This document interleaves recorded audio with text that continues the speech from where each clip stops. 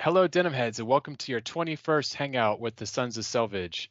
This is a podcast where a group of friends get together to talk about denim, boots, rugged wear, and related interests. We aim for this to be a fun and inclusive podcast where you feel like you're hanging out with longtime friends. But be warned, there's a bit of banter, cutting up in explicit language. In this episode, we'll be hanging out with the founders and a new friend from our community to talk about downsizing our collection. So maybe a quick round of intros, starting with Andy. I'm Andy.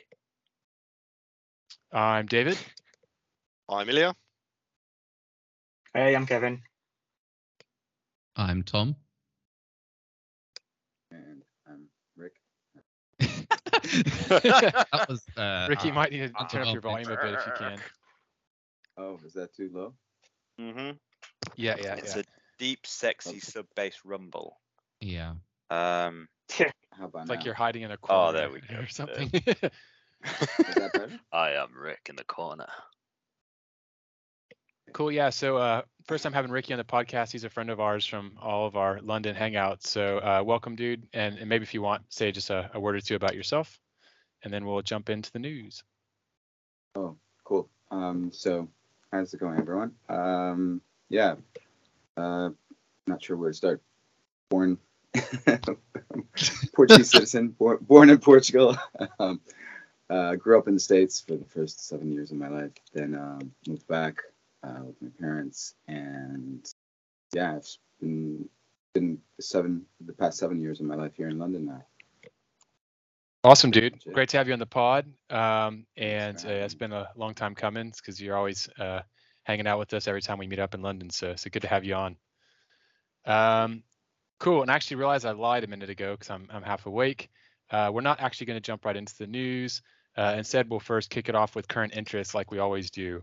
I should know this, but as I mentioned, I'm just waking up. I haven't had enough coffee. So Andy, do you want to kick it off with the current interest? Oh, fuck. Okay. It's been ages, hasn't it, since I've been on this due Put on the to spot. work and parenting. Yeah, I don't plan for this, Rick.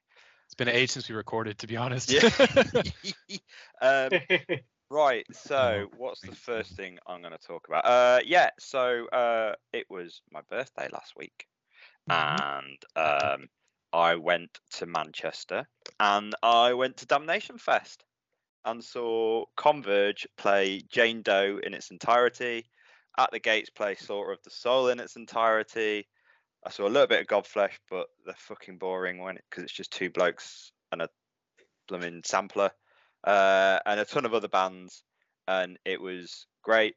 At the Gates and Converge were fucking life affirming. Some of the best things I've ever seen live. I've seen Converge a couple of times before, but the fact they played like a 21-year-old album and played it like it was freshly recorded, and they still had the same energy they did back when they were, they must have been about 25 when they released that album. Just blitzing around. It was great. I lost my voice within the first minute. Engineer boots are great in the pit because people leave you alone. It was amazing. And I didn't spend much money, which was good. Did you not get loads of beer and piss spilled all over your engineer boots? No.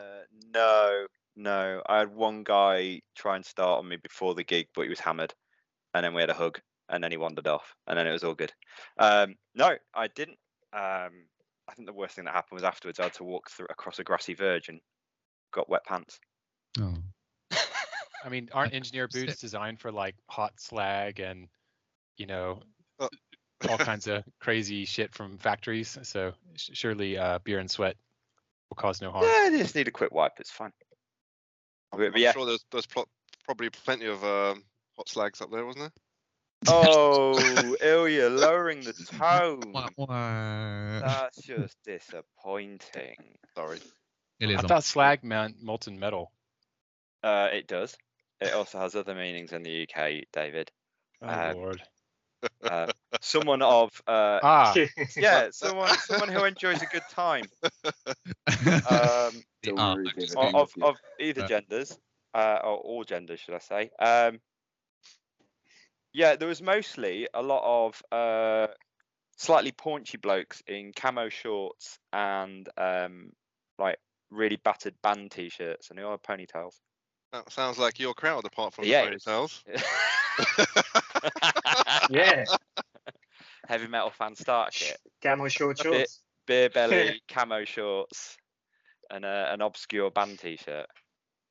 Speaking of obscure bands, for us less musically inclined on rock music, what genre are these bands? Oh, it was a wide range. It's all kind of within the metal and hardcore scene, but kind of quite a wide range. There was some black metal. The Wolves on the Throne Room were there playing their last album in full. I think they played it in full. That was amazing. They spent most of the time at the bar trying to get served. At the Gates, are kind of old school death metal. Converge are like super chaotic metallic hardcore. So it's, especially that on Jane Doe, it's just all over the place, but it's still catchy as hell. On the topic of Manchester, I saw that BBC's put out a documentary about the Hacienda Club. Oh, I watched it last night. It's really cool. I think as someone into music and into the Manchester scene, you'll probably really enjoy it. Full on Manchester. The only downside is they have one of the Oasis brothers on it, but he's not a complete knob, so it's okay. So not Liam then. I thought both of them were knobs, but Yeah, they are both. There's anyways. there's the other brother as well, who's not in the band, who's like the normal bloke. He's like a builder or something. No, it's definitely one of the brothers. Yeah, But yeah, it's cool. They even have some like footage of like Joy Division and like even like Madonna playing at the club when like no one knew who she was and there was like 50 people in the audience. It's pretty interesting. And everyone's doing an absolute fuck ton of E. Yeah, it goes into that. What do people do at rock shows? Just like get really shit faced on beer? Just get pissed, I think. I was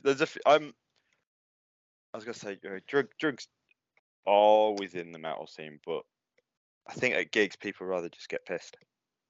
Yeah, I mean, my usual kind of timetable for a gig is get there, buy a drink, jump into a mosh pit, realize I'm not as fit as I used to be exhausted for about the next half hour, get drunk enough until I realize I'm not exhausted, and then get back in the pit. And then get Stitch. Yeah. After I sit down, it kicked in. Lactic acid build up. So every time. Yeah. Also on that note, if folks haven't seen it, the documentary they did on Netflix about Woodstock 1999. Oh, I haven't watched that yet. I've watched there was an old documentary I think the BBC put out like not long after it happened, and that was bad enough. I've heard this one's it's pretty gnarly. It's insane. It's like basically like a Mad Max film scene, like film setting where it's like, you know, shit's on fire, things are blowing up, you know, people are rioting. It was pretty crazy. I was shocked to realize how insane it was when that happened. But it's like a kind of a microcosm of society kind of collapsing, and you see like the water, and if you like overcharge them, they just turns into chaos. People just start burning things. It's like, yeah, revolution. Love it. it's all Korn's fault. Was it Jonathan Davis? The song Break. And Limp Bizkit sung Break stuff. Limp Didn't they? Bizkit. Yeah. Yeah, and they were like putting down that like camera tower, and it was just like, yeah, bring it down. Oh, I think Korn's just launched dog apparel. Of course they have. A Korn becoming like our generation's Kiss. Oh, I love like Jonathan condoms with Jonathan Davis's face on them. It would have been funnier if Limp Bizkit had like designed rubber dog toys, because, you know, Limp Bizkit would be a more appropriate name. Imagine they'll sell it all at the same. Yeah, it'll all be on the web store, mate. Yeah. They've also turned heavily Christian. Have Like they? they round up people after the gig. I went to a gig in Put them in a cage. a few years ago. I think Send you them see it. off. No. They say like, oh, you can, you know, come and meet whoever, they pick one of the band members and they go, yeah, you can come and meet them. And then they obviously, like, you meet them, you get photo and stuff like that. But then they also talk about, how Jesus has saved their life and stuff like that. So yeah, that was a bit weird. Well, I'll say this: When I was a kid, fine, but when I was a kid, I was raised Catholic, and I used to have to go to church every Sunday. And I remember like not enjoying it at all, but I always really liked when they had like the holy bread of Jesus or whatever biscuits. And like that was like my highlight. And I was like, maybe I'll get 2 of them this time. And so if Korn like backstage has just like boxes of Jesus biscuits, like shit, man, I'd sign up. Going to communion for a small little biscuit, and a shot of undiluted Ribena. Small things. That's a name for a band, Small Biscuit of Jesus. I'm gonna have to drop off, gents, for approximately 10 minutes. Cool. I have to take my son to football, but I will just mute. Okay. And for those to the across the Atlantic, you mean soccer, don't you? We mean association football. Still football, isn't it? we mean Right. we mean what was Cool. Yeah. So I guess I'll jump in next with the current interest. So I've been doing the Stitchtown Patina Thunderdome again this year. I tried to do it last year, but the shoes I bought were the wrong size and they didn't break in, and so I dropped out after like 1 month and sold my shoes. But this year I'm doing it again, and I'm off to the races this time. So I picked a pair of Oak Street Bootmakers, their trench boot, which is the field boot. The field boot. It's like one of their military inspired boots.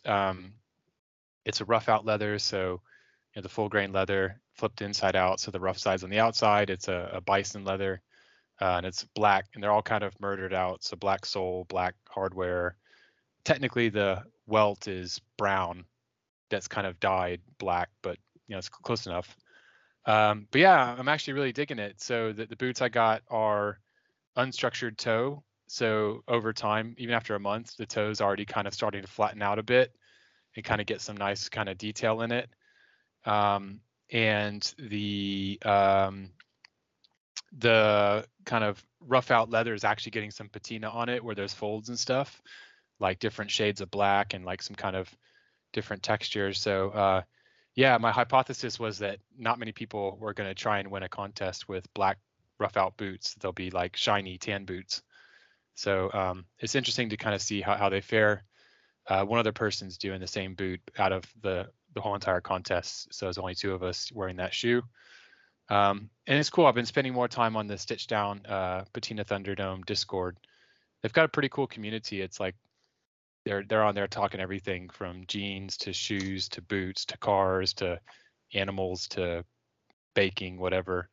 And it's been pretty fun, kind of rambling about jeans stuff with people on there. I primarily hang out in the jeans channel. I'm not sure.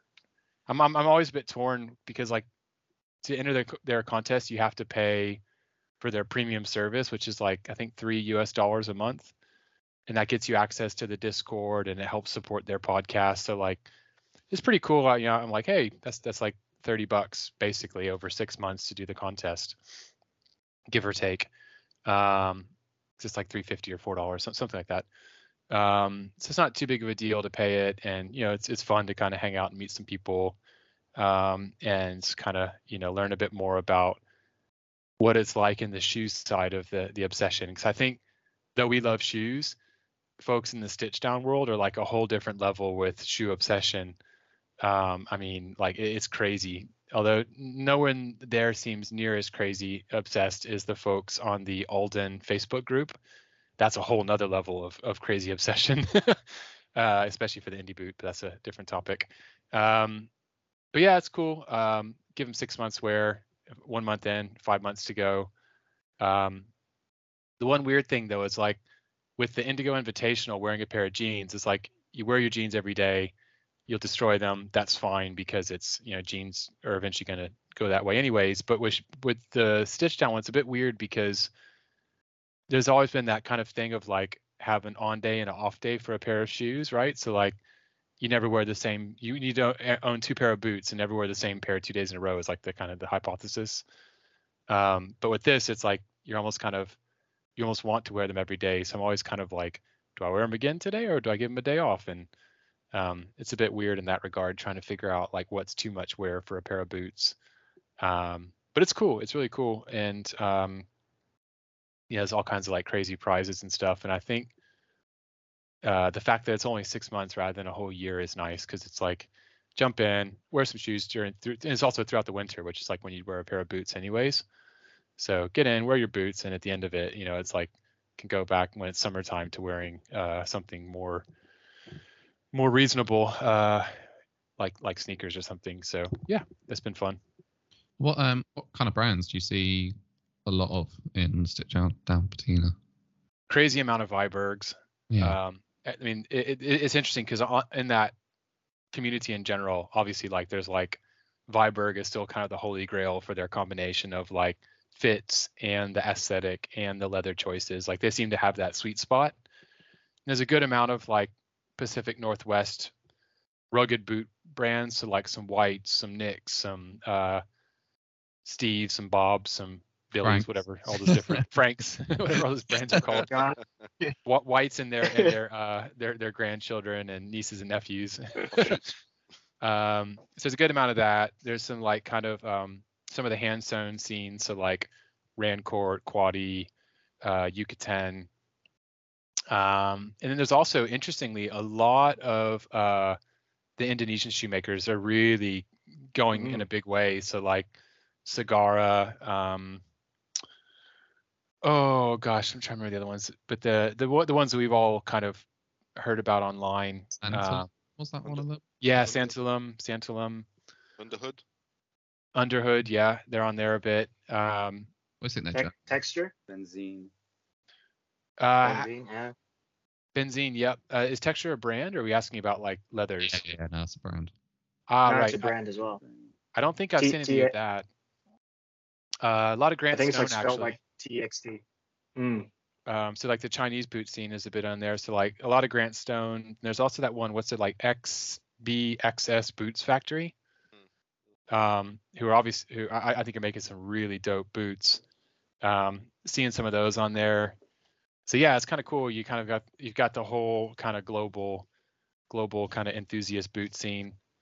Interestingly, Ben, the guy who started Stitch Down, him and Ticho Blanco are like the two dudes. But Ben's wearing a pair of Alden Indy, I think the 403, which is like the Harrison Ford Indy boots, that kind of like orangish brown. And it's really funny to see him wearing those for the contest at the same time that Roseanneville basically caused a bit of a shit show. Yeah. Yeah, it's fun. I'm enjoying it. How do you feel it in long term? Do you think it's just a tool to drive sales for boots?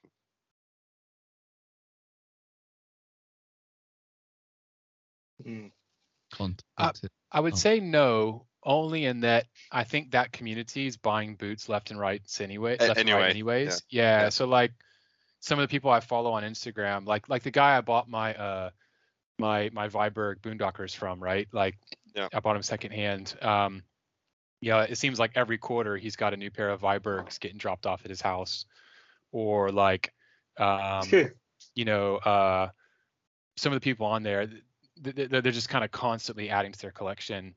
And my hypothesis is that because these are like true hardcore boot enthusiasts, they're buying new, they're buying first quality, top price. I mean, maybe they're hitting up the Viberg sample sale in New York every year or something, but I get the feeling that these are people who are like pretty happy dropping $1,000 on a pair of boots every 3 to 6 months. And like I myself am a bit guilty of buying quite a bit of shoes, but I'm always buying them secondhand on Grailed or eBay usually, or like when Mr. Porter does their like 70% off deals. So but that said, like that works for brands like Yucatan that a lot of shops stock, but like Vibergs pretty much never go on sale. I think the shoe world is a little bit different to the denim world. Like denim world, like someone spends ages looking at the right type of jean, and you buy, your right fit, and maybe you'll buy like another pair with a slightly different fabric. But shoe people, you want a formal shoe, and you've got like a formal shoe in suede, and then you've got like a mock-toed shoe, and then you've got a casual shoe. So you can just keep buying shoes over and over again and never have any that kind of crossover in terms of like what they're doing in your wardrobe. So it just goes infinitely. I'd actually challenge that a bit, and I think anyone who gets obsessed in any given hobby goes down a rabbit hole, right? So like I think when you get into raw denim, you're probably like that. You're like, I need my one pair of indigo. And the next you're like, maybe I need a pair of black ones. And then you're like, I need some indigo black. And then you start collecting, wefts. Yeah. Yeah. Yeah. Different cuts. I've got my slim straights. I got my regular straights. If you would like to justify to your girlfriend, oh, I'm buying a new pair of jeans, and she goes, it's a harder argument for jeans than it is for shoes. But shoes, you can go like, oh well, this is going to go with a slightly more casual outfit. I haven't got anything that goes with chinos or anything like that. Oh, I haven't got like a suede pair. They'll be a little bit better for summer. Or I haven't. There's like many ways of arguing. For shoes. So I think denim is a little bit harder. I think there's a lot of parallels. There's a lot of parallels between the two. I think it seems like there's guys on, especially on Insta, who are just centered around their boots, and it's just boot shots, and their collection of boots. Whereas I think at some point there was that with jeans, but I think it became a little bit more than just jeans as well. If you don't see just as many accounts about fades as you used to, I think that's changed quite a bit. I'm sure they're still probably out there, but they're not as prominent, I don't think, as they used to be. But to go back to my question again, do you think this kind of gives people a little bit of validation of buying new boots and wearing those boots in?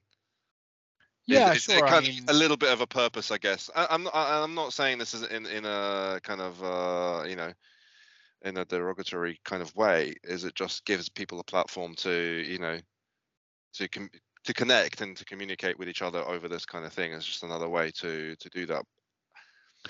I think yes, in the sense that like the different brands who are sponsors of Stitch Down like offer discounts and stuff, right? So like I think Standard and Strange and Grant Stone and maybe a couple others sponsor their show. Yep. So like on their premium Discord, you get some light deals and stuff like permanent 10% off Grant Stone or something like that. So yep. I think in that regard, their listeners are getting a benefit or it's easier for them to make a purchase.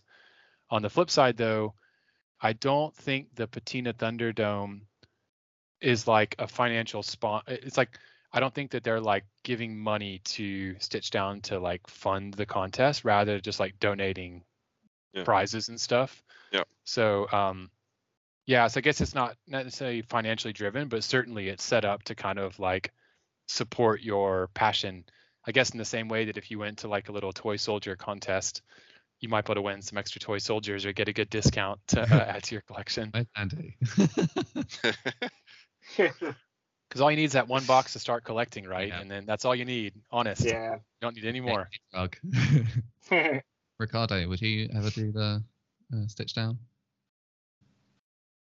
Would I ever what, Tom? Enter into the Stitch Down, buy some boots. Yeah. No. It's just no. I mean, to each their own, obviously, but it's just like I don't think I even have time to just get into those things. I do, however, like to curate my book collection, and I like to do my own thing. But as long as patina goes, I mean, I actually like seeing the patina on boots a lot, much more than I actually like seeing fades on jeans. So I actually have a very unpopular opinion when it comes to raw denim and the harsh honeycombs that you see on them. Oh yeah, I can see it. Yeah.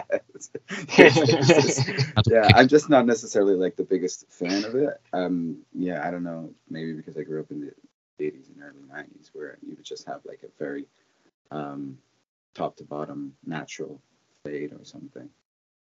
Well, interestingly, the Indigo Invitational has, I think, 2 categories, right? Where there's like high contrast fades, Or there's, I think, what they call vintage fades, right? Where you just kind of wear your jeans normally, you wash them normally.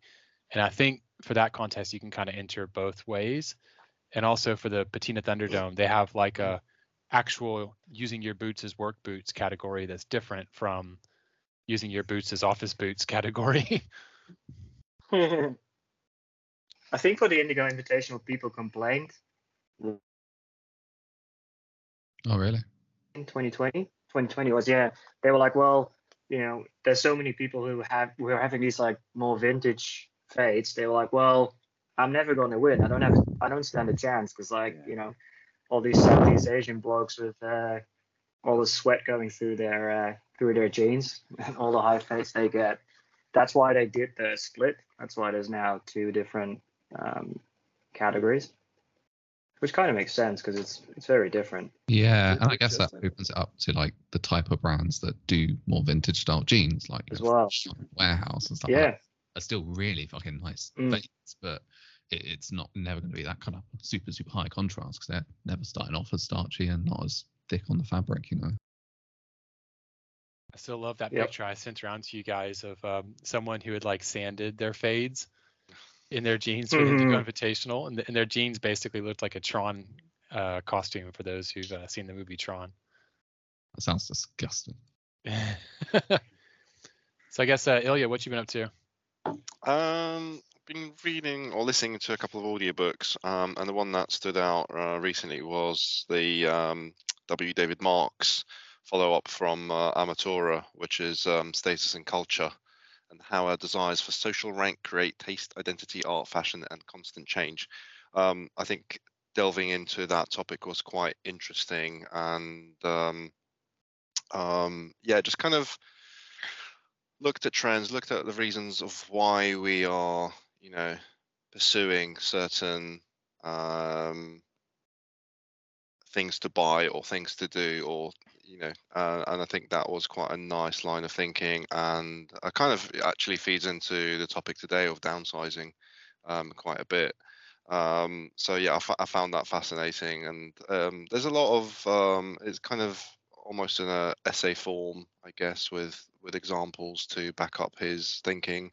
Some are obviously flawed, and you know, very directed into the goal that he's trying to, you know, to present. But nonetheless, it was a interesting listen, and yeah, got quite a lot from it. Kind of the thinking behind, you know, branding and buying and those kind of things. I really enjoyed that. So yeah, and the other one I've just started was Sandman Act 3 on Audible. Yeah, I really enjoyed the other two parts, and this one's been really good as well. Yeah, I'm listening to Act 2. I'm kind of a bit behind. Okay. Sandman's a weird one because like I love the world and I love the characters and all that stuff, but when it gets really violent, I'm always kind of like, I feel a bit out of my comfort zone because I don't really like horror and that kind of stuff. Okay. So yeah, sometimes kind of like cringe a little bit, but I don't know. What did you think of the TV show? Did you watch it yet? I got about 6-7 episodes in, and I didn't really like it because they kind of shifted a lot of the characters, the story. I think there was a lot of trying to fit in, and you know, change the original kind of thinking behind the characters. And I never like when they kind of, you know, decide that, you know, one character's now going to be a woman, or now it's going to be, you know, this or that. I quite like when books and, you know, original material are kind of treated in a you know, an authentic way. Obviously sometimes it works and it's fine, but I felt like there was a lot of changes, and a lot of the changes were to, you know, probably had some kind of, I don't know, guidelines that were put on them. It felt like that. So yeah, I didn't enjoy the show as much. I would recommend the comic book and the audio book much more than the show. I'll probably finish it at some point, but yeah, it kind of left me more frustrated with the show. Maybe that's because of my, you know, love of the original pieces.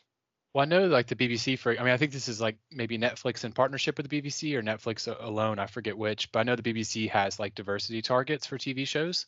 Yeah. So like, genders, races, identities. Yeah. There's like certain distributions they have to have.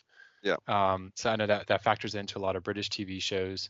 But I will say this: the Corinthian, the person they picked to play that, like that was an awesome character, at least in my opinion. I thought he was really cool and like really evil. I quite liked him. It was definitely a good pick. I mean, there's some great actors in there and some some great performances, and yeah, that's just my kind of, I guess, my biases with it. But yeah, I thought Sandman himself was quite a good choice as the lead. But yeah, I don't know if anyone else has seen it and not read the comic, and they might feel like it's actually really good. Or yeah, I kind of just enjoyed the show as a show. Yeah. I haven't had that much experience of Neil Gaiman. So yeah, that's a good watch. I watched it and then read the comic afterwards, and I thought the changes actually worked really well.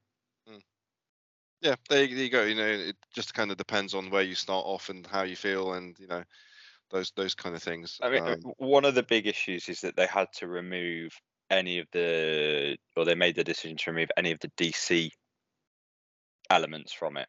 And obviously, like in the comic, there is him going to dealing with the fucking Martian Manhunter at one point, and David Thewlis's character in the book is a super villain.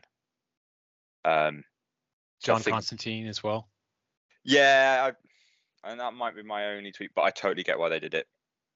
It's because Hellblazer is a special place in my heart, but I think it worked. It worked well enough.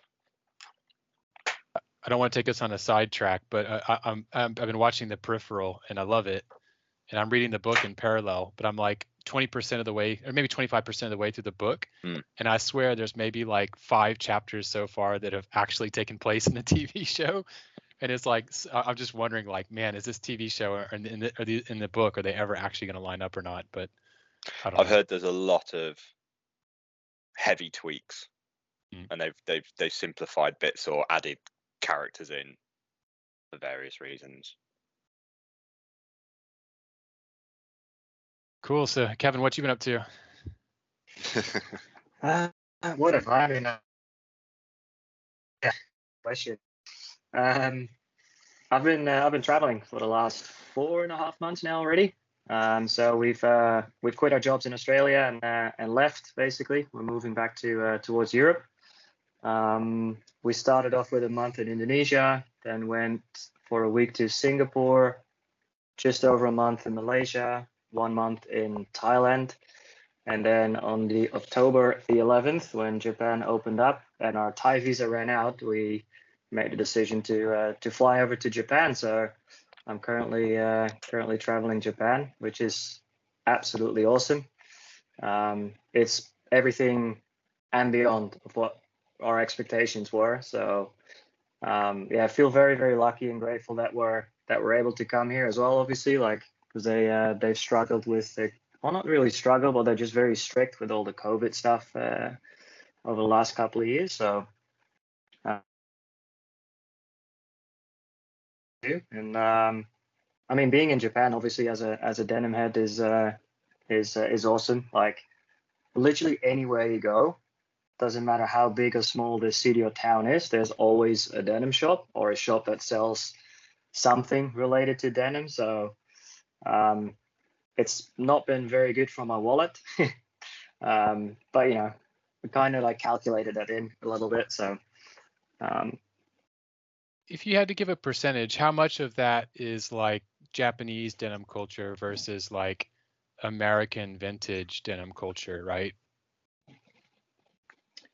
I think like a lot of it comes from that American vintage culture in general, right? All that reproduction stuff and especially in like the smaller towns, you kind of like the stuff that they do sell in those shops are more geared towards for example, and Seen a lot of warehouse, sugarcane. Yeah, so yeah, definitely. Like you see some of the brands like Pure Blue Japan or Japan Blue and stuff as well, but in the smaller towns, it's definitely more towards the vintage. And there's like heaps of vintage shops everywhere as well. It's not just denim shops, but also vintage stores, like literally everywhere. And then when you get to the like bigger cities like Tokyo, we're in Osaka at the moment. Obviously, Osaka being the holy grail of it all. Yeah, that's where you see all the other brands pop up a lot more as well. That's cool. It's really cool. Yeah. Have you gone to Kojima Jeans, or sorry, is it called Kojima Jean Street in Okayama? Yep. Yeah, not yet. No. We're in Osaka until Thursday. It's Sunday now, so more days in Osaka, and we go to Okayama, stay there for a couple of days, and then one of those days we'll head down to Kojima Jean Street, which is supposedly really good as well. So, yeah, it's been awesome, man. Like, and everyone who's into this stuff, I think if you get a chance to come over here, like definitely recommend it. Absolutely. Have you thought about like writing up like a blog, like not a blog necessarily, but like writing up kind of for each country you've been to, top recommendations, where you liked most, places to stay, that kind of thing? Yes and no. Like initially we were like, initially we were like, oh, maybe we should just start a YouTube channel or something, see, well, mainly like to, show friends and family like what we're up to. But we just decided against it because it's a lot of work, it's like a full-time job. Enjoy the travels as well. So, yeah, I don't know. It's not on the cards doing anything like that, but you never know. If people do travel to a country that we've been, I'm obviously more than happy to give recommendations or anything.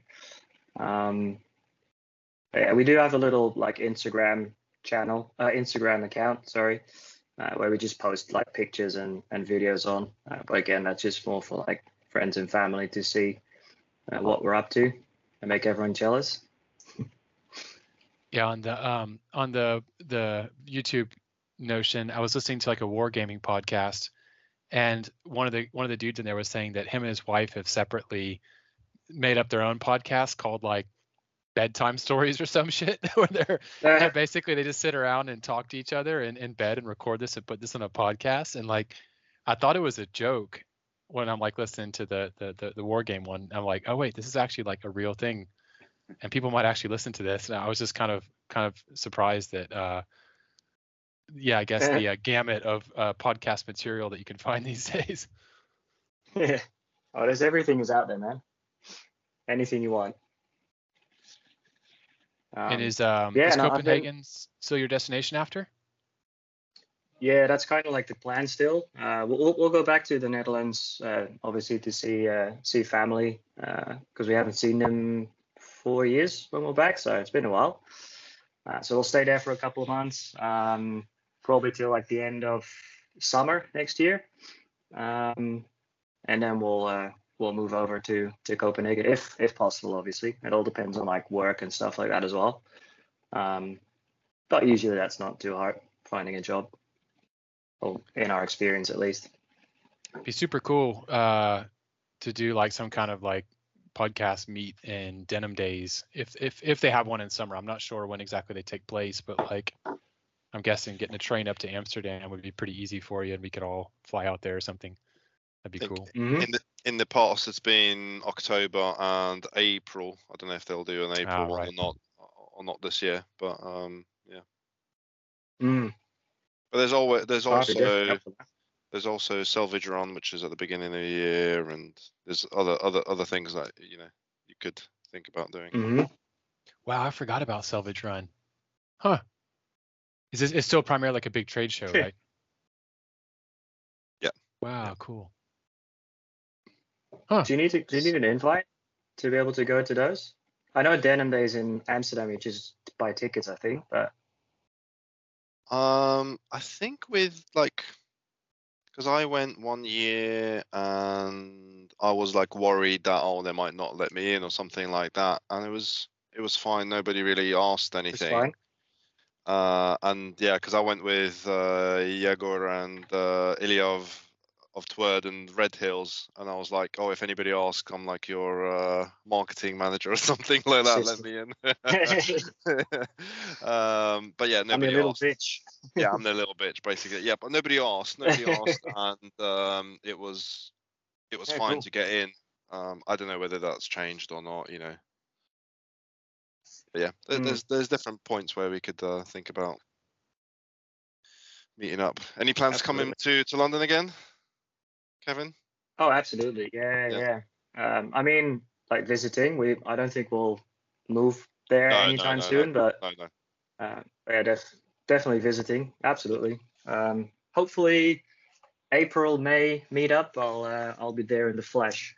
There we go. So that'd be really exciting. Yeah. Nice. Yeah, I remember grabbing a pint when you popped back by. I think you guys had already been in Australia, maybe a year at that point or something like that. And then you popped back by and we met up. Was it Bethnal Green area? Mm.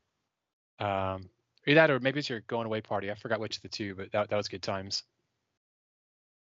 No, that was in 2019 indeed when we came back for a few days. Yeah, or for a few weeks, but a few days in London. Yeah. Yeah, that was a really good night.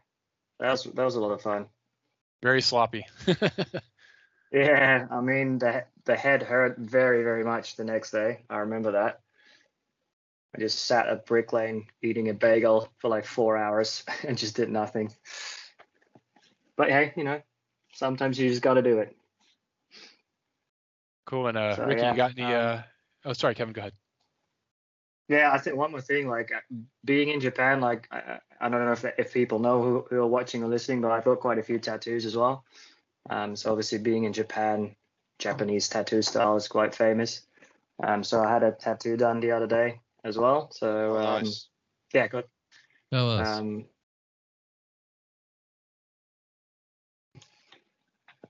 Show you.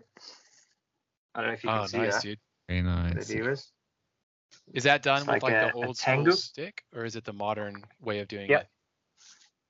No, so he did the outline with a machine, and then all of the shading with tebori, they call it, which is indeed like a bamboo stick that he just hits into your arm, which is pretty cool. Because when I contacted him, I wasn't sure if he would do that on smaller tattoos, but he said straight away, like, "Yeah, man, I can absolutely do that for you." So it's really cool. Like, it was at his house as well. So he has a shop in Osaka, but he does 2 or 3 days, I think, a week. He lives in Kyoto, so 2 or 3 days he does tattooing in his house.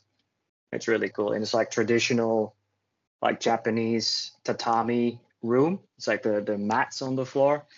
So yeah, really cool vibe.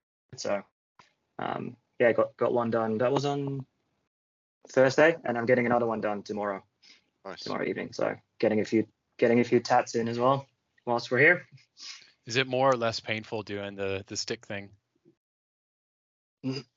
certain moments I was like, oh, this is way less painful.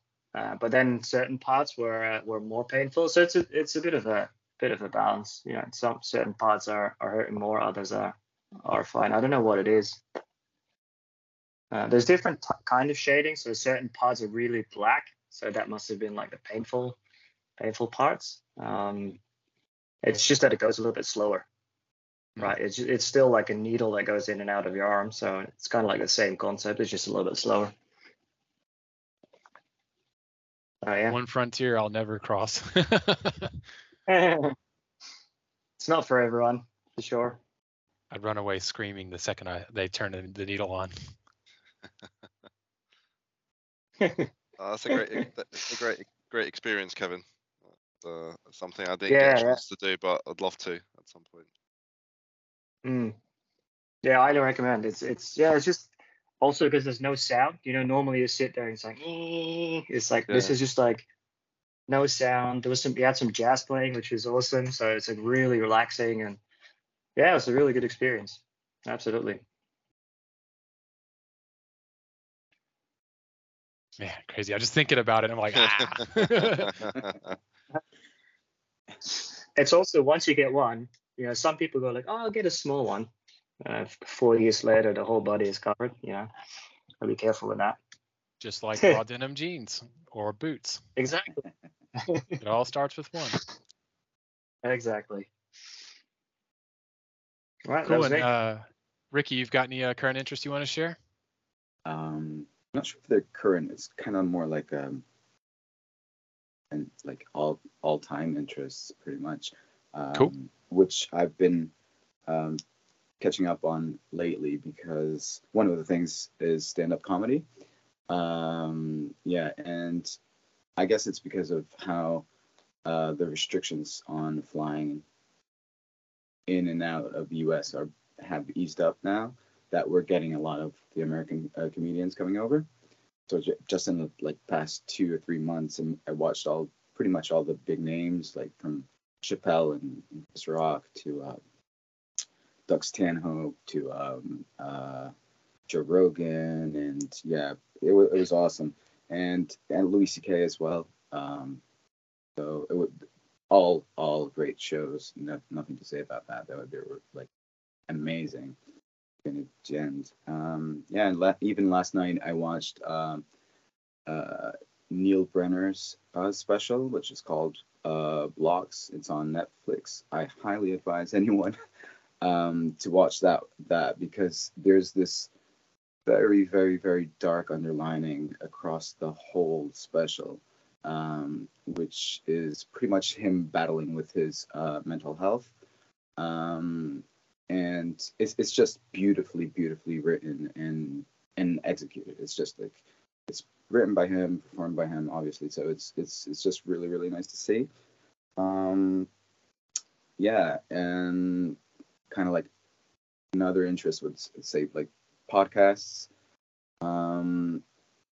Helps me get to work. I have a pretty long commute every morning, so yeah, podcasts are always on the headphones. Lately, I've been very heavily into a podcast called The Real Dictators, which pretty much covers pretty much all the the big names in history, from Mao Zedong all the way from Hitler, Stalin, big guys. So and it's really fascinating to listen to. So it's very well documented, because you have the narrator who pretty much is going throughout the podcast, pretty much telling this story, but at the same time, whenever facts need to be chipped in, he calls historians to give their share of what happened, and it's really cool. So you have, say, in just one episode, you probably have like 3 or 4 different historians talk about what happened to Papa Doc, for example, which was not the nicest man in Haiti. But yeah, I definitely recommend that, because that was really nice. Yeah, and music as well. I know Andy, he spoke before, he went to see a couple of heavy hitters from back in the day. We spoke about it a little bit. I didn't get a chance to see those bands, but I did watch a few old timers, Sepultura, last week, which is, for anyone who doesn't know, it's a heavy band from Brazil. Yeah, I was completely floored how, they're well into their 50s, and they make you feel like you're 15 again, which is crazy. Yeah, but it was a great experience down at the Electric in Brixton. Yeah, I also watched a couple of weeks ago Mark Giuliano's quartet.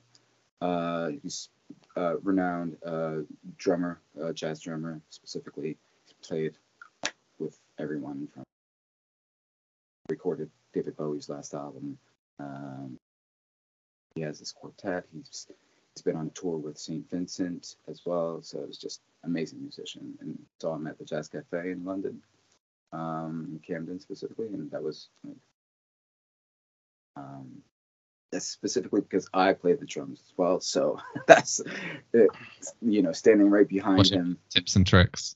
Yeah. Oh man, it's the second time I see him live. The first time was at Ronnie Scott's, and I was sitting kind of behind him, like up in one of the on the tables at Ronnie Scott's. But this time I was standing behind him, closer to the stage, like pretty much in an arm's length almost from him, which is it's just mind blowing seeing him do everything from a drummer's perspective. You're just like in awe the whole time. Really cool. Were you ever tempted to like grab a pencil and like add in a little snare or something while he's playing? Sometimes I mean, I remember when I got there, it was funny because the first part. So for anyone who doesn't know the Jazz Cafe in London, you have like the venue itself. You have a dining space upstairs where there's a balcony where you can see the stage down, and then around the stage everyone's just standing, and it's like super free, super casual environment. And when I got there, the section that was pretty much just like full of people was behind the drum kit, and I just got there and I'm like, okay, so this is drummer's lane, and everyone was like, yep. Like everyone's like, it was just drummers around me, and I'm like, yep, everyone was there to see the like patting their legs, like yeah. It was just crazy because then as you're watching, you would just hear oohs and ahs the whole time. It's like, oh yeah, it was just really. Everyone was super hyped as well because his quartet is really, really special. It's full on, for people who are into jazz. He has a very, I would say, it's a very modern approach with traditional, with a traditional setting. So it's like piano, upright bass. And sax. So, and himself obviously on the drums. But he has a very like modern approach with the traditional instruments and very rhythm oriented, as you would expect from a drum. So yeah, it was great. Yeah, jazz is one of these things where like the more I hear of it, the more I love it. Like when I pick it up, stuff that Giles Peterson will play in his show or stuff like that. But yeah, I just like, it's so hard to know where to begin and like how to like find your path. Cause I know like the theoretical sound I'd like to hear, but yeah, it's such a huge space of music that's like, how do I find jazz that sounds like X and like who's making that and who's good? And it's, yeah. But when I go on Spotify and just kind of like browse around for stuff, sometimes I find something really interesting and I'm like, yes, this is great. Also kind of like when it kind of crosses over a bit into hip hop. What kind of stuff do you like, David? I like really improvisational stuff, very Okay. kind of weird, kind of like not abstract, but like, kind of impressionistic sort of just improvisational stuff. Okay. So more freeform kind of stuff, yeah. Yeah. And I also like the kind of stuff that crosses over into the sort of hip hop kind of beat space a bit. And then I guess stuff that also kind of gets closer to like the minimalist composers. So like the Steve Reich, the Terry Riley, all that kind of sound, like the really pared down, stripped back stuff that's very robotic. That's kind of interesting. But yeah, jazz is this weird thing where there's like some kind of like secret sauce that like, you're like, yes, this is great. But it's so hard to know how to find what that recipe is. But I don't know. I'm gonna have to pick your brain more, Ricky, for recommendations. Sure. I would say, like, for anyone who wants to get into jazz or for some reason has never explored jazz to the fullest, I would say, like, trying to compare it with raw denim. Start easy and start from the beginning. My first pair of raw denim were Levi's, and start with the history. So maybe even if you're starting to get into jazz, maybe start with blues, with the old timers, like go from Lead Belly and work your way up. This is obviously if you want to get heavily into jazz. If not, just go on any random playlist on Spotify where they give you all the classics. Yeah, I think it's a really, really, really cool journey to do with any genre, to be honest. Like if you're getting into rock and metal for that reason, right? Like you just don't jump straight into Meshuggah. Maybe start with, I don't know, Sabbath and work your way up. So it's like, because I find it's more interesting, maybe because I really like history a lot, and I find it more interesting when there's a story behind it. So if you just give me what's the latest, on whatever genre, whatever is cool per se at the moment, I'll listen to it for sure. But then I want to know where it comes from, and I always like to know how things work and how things came to fruition. So that's for sure. I would say start from the beginning if you really want to invest time in it. Did you catch that film? Someone's Bottom is like a jazz history movie on Netflix a couple years ago. What was this on? Oh man, I was gonna say something Netflix, butthole. No, seriously, it was. Oh man, what was it called? It was like. Gonna improvise all up in your butt. Oh yeah, here we go. Ma Rainey's Black Bottom, 2020 film. Oh, is that the one with Chadwick Boseman? Is that the last performance he did? Yeah, and apparently it's based on actual like jazz history, I think from Chicago. Like based on a true story. Really cool film. Like that film was awesome. I guess there's a lot of historical facts and sort of true stories that went into the film script, and it was kind of filmed almost more like a theater production than like a proper movie. So it felt like you were watching like a really fancy play about jazz music history. I'll Google Black Bombs later. It is not NC-17. So moving into Tom's current interests. Black Bombs. Yeah, cool. What have I been up to? I went to see Manchester Orchestra the other month. Really, really good band. Kind of rocky, and they'd have like some more mellower songs, some heavier songs. But went to Kentish Town, and I was like, oh, no standing tickets, so I'll get seat in. Their seats are just like wooden benches with no backrests. Oh, is this Kentish Town 4? Kentish Town, yeah. Yeah.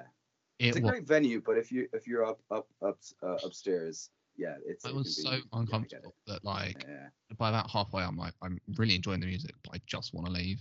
Like it was that bad. Like I was so uncomfortable. Like you're leaning forward and you're like leaning back, and the seats are just wooden, so it was just an absolute fucking nightmare.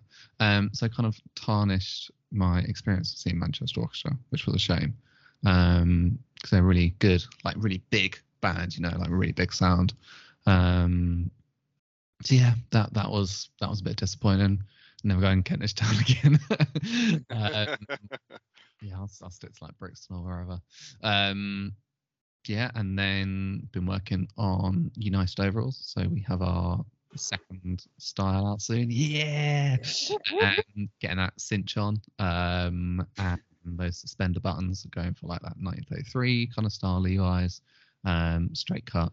I think the patterns are being cut at the moment. Earlier. Yes.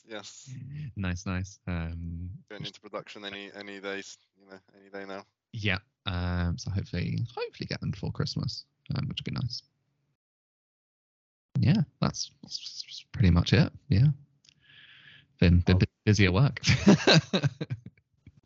I've been an avid listener of you guys, and I know that Tom every once in a while promotes United Overalls freely on this, but I'll do it for you this time, buddy, because I've seen it on Instagram, and for anyone who's listening, for sure, pop on Instagram to Tom's page, United Overalls, and they're really cool. Congrats on that, because they're really They look really cool. I love that cinch on the back as well. Yeah. I'm looking forward to seeing how they are made and produced, and like I said, I'll try and capture some moments for you as well. Yeah, Ellie will be there in the trenches watching it stitch by stitch. It was quite an interesting one on this one because kind of the first style I made was very much just like a 5 pocket. There's not much really you can do to reinvent the 5 pocket. Obviously, we've got our kind of like little stitching details, which I kind of made sure didn't directly copy something that I found in a book like Jeans of the Old West or something like that, but could look like it was something from Jeans of the Old West. And that was kind of hard then designing a cinch back style unique enough that yes, it looks new, but it also looks old, if that kind of makes sense. So I remember, do you know what? I feel like I jotted down the idea of it while recording one of these podcasts. I'm sure like I had like a pen and paper and I was just sitting there kind of like playing around. And I was like, that looks nice. I like that. And just had it like jotted down on a piece of paper, like on my desk for ages. And then like, slipped it into a notebook, and then, I was just drawing up the whole design. I was like, oh crap, I drew something somewhere. It's in my house. Let me go find it. And I had to like, rummage around my house to find this like one slip of paper with this like little tiny sketch of like a cinch back on. It's quite an interesting process designing those. And denim wise, are you using the same Hewitt denims you've used before, or like different fabric, or? Yeah, same Hewitt. We want to kind of keep championing the English main and English woven selvage denim. It's really, really nice. It fades incredibly. I've got like an old pair of mine sitting here. I don't know if you'll be able to see it. Nice. Is that the 100% cotton, or is that the cotton wool? Yeah, 100% cotton. I might take a picture of them later and show them, because there's some really cracking fades and rips on my knees and stuff. So the denim can compare to some of the Japanese stuff, which is nice. Did you have to use sandpaper to get those honeycombs, or are those natural? No, it's all natural. I mean, like I've done like, who knows what I've done in them. No, I'm kidding. Man. I've basically just been walking up and down the stairs all the time in them. Well, no, like I wore them like kind of nonstop for about a year and a half, year and 3/4. But like what really like kicked them off was going camping and just sleeping with them in a sleeping bag, because it's just you're just like in a hot, sweaty compartment with them. I was like, yeah, here goes yeah. And in that sleeping bag. But So it's basically like riding the tube, but for 8 hours. Yeah. And it was like October, November, so it was pretty chilly outside. And you washed them after that, didn't you? Right, Tom? What do you have against bacteria, Ilya? He just stuck them in the freezer. Like all the cool kids. Smells like cheese.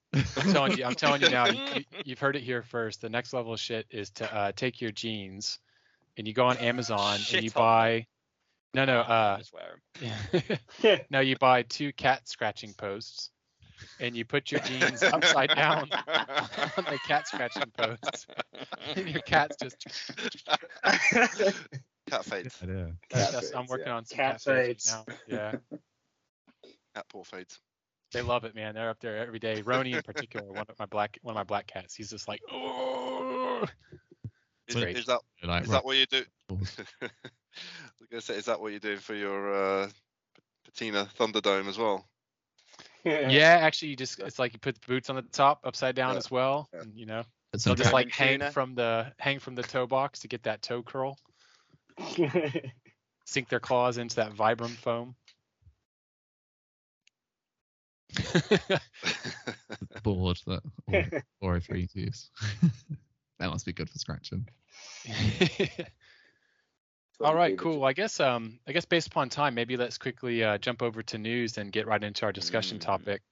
So on the news, I'll keep it kind of brief, just because we've talked about this a bit before on Instagram, but everybody knows Snake Oil Provisions. Ben Newhouse, the owner, is one of the coolest dudes in the industry. and ever since he started putting, videos back on YouTube back in the day, showing products and showing his shop, he's been kind of a favorite person in the denim community, and seeing his brand develop, and because it's not just a shop, it really is like a brand. It's an identity that he's got develop and change over time and grow has been really cool. And obviously from a customer service standpoint, he's an awesome dude to work with and order from. But recently he got into an accident on his motorcycle, not his fault, someone else's fault, and has had a life-changing injury as a result of it. On the positive side, he's back home, I think, as of the past couple of days with his partner Miranda and his cats, getting some cat fades on his jeans. But I think he's incurred quite a lot of financial cost as a result of his injury, and both moral support on social media and also financial support. He needs help to get back to normal as best he can do. So I just want to quickly mention that there is a page on GoFundMe to help cover his medical cost and help him get back to a more normal life. So if anyone's got any cash whatsoever lying around this holiday season, either if you go to Snake Oil Provisions website, he's got like a section of stuff that other brands have donated that I think is called Benefit Spin, where if you buy something from that category, like 100% of the money goes into his medical fund, or on the GoFundMe, which is if you Google Ben Newhouse Snake Oil Provisions Medical, folks are donating money there to try and help him get back to normalcy. So I just want to send him our best wishes from the podcast, and hope he has a okay recovery and that he gets the financial support he needs to get back to a good life. So best wishes, Ben. Hope you get better. And on that note, let's talk discussion. So discussion topic for this week is around, I guess you could say, downsizing your collection, letting stuff go, culling your collection, whatever you want to call it, but basically just about the fact that, we're collecting boots, we're collecting jeans, we're not wearing them anymore. Lifestyle changes, fashion style changes, our bellies and whatnot change, and for various reasons we've got to downsize. And so I thought it'd be fun to talk a bit about that. So maybe to kick it off, let's start with what folks have let go of this year. Anybody have any interesting freeing of the jeans or boots or otherwise? And see Ricardo nodding. Yeah. eBay sold. Yeah, I can start at that actually. This year is probably the year where I'm most. I'm sorry, I'm looking up because I'm literally looking at my rack of clothes here next to me. But for sure, this year has been the year where I've let go the most, mainly because I don't know if this is possible, but I'm trying to be a minimalist and at the same time as you're, it's so like interested in denim goods and boots and other goods in general. But it's hard, man. It's hard. I put a ton of things up on eBay that which I guess is the good thing when you invest in these clothes. They always have, the potential to be resold and passed on.